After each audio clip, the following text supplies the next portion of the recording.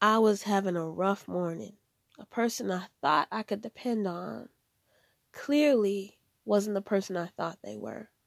But when I tuned in on Walking Truth Christian Fellowship Church on Facebook, a young lady was singing Holy, Holy. I closed my eyes and I sang it with her, and the anger in me disappeared. You know, when you put things in the Lord and you always say you leave it with Him, you really find that peace of mind. And you will also find that peace of mind when you listen to sermons from Pastor James Sutton on Walking Truth Christian Fellowship Church on Facebook. Check it out, y'all. God is always on time. Amen. Amen. God bless y'all.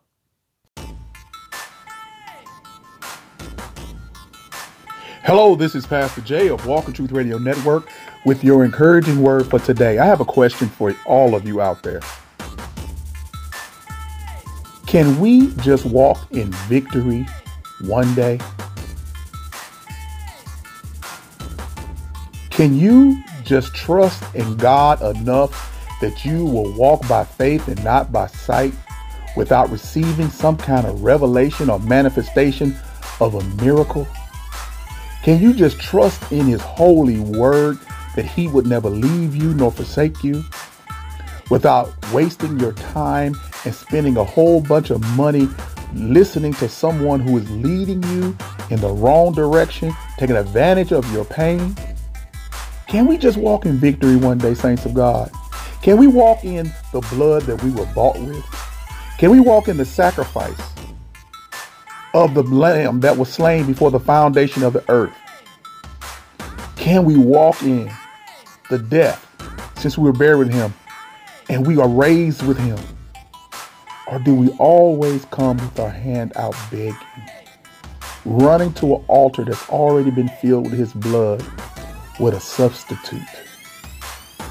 Your sins have been paid for, past, present, and future. Now I'm challenging you to walk therein by faith. Trust God. Quit trying to build a Tower of Babel with your religious, sanctimonious, pious traditions of men. Half in the Old Testament, half in the New Testament.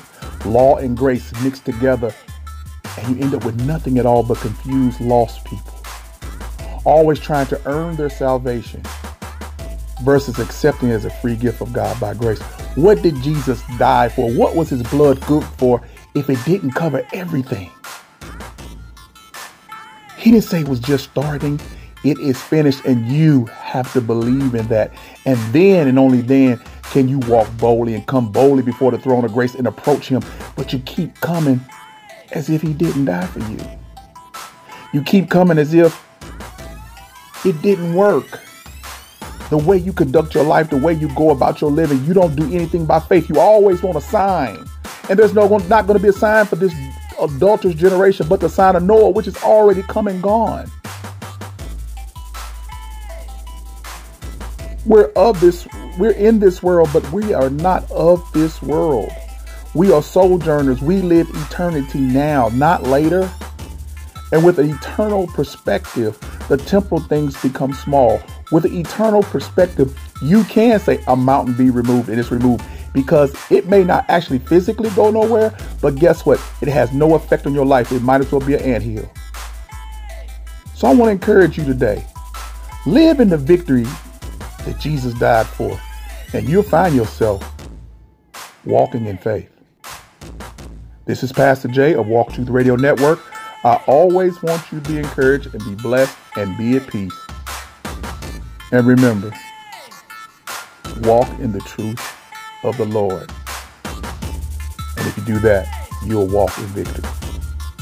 Hey, I want you to do me a favor. I want you to go over to the Walking Truth Radio Network YouTube page, subscribe, like, and share. And if this has been a blessing to you, please donate. I want to thank you in advance. You have an awesome day. Peace.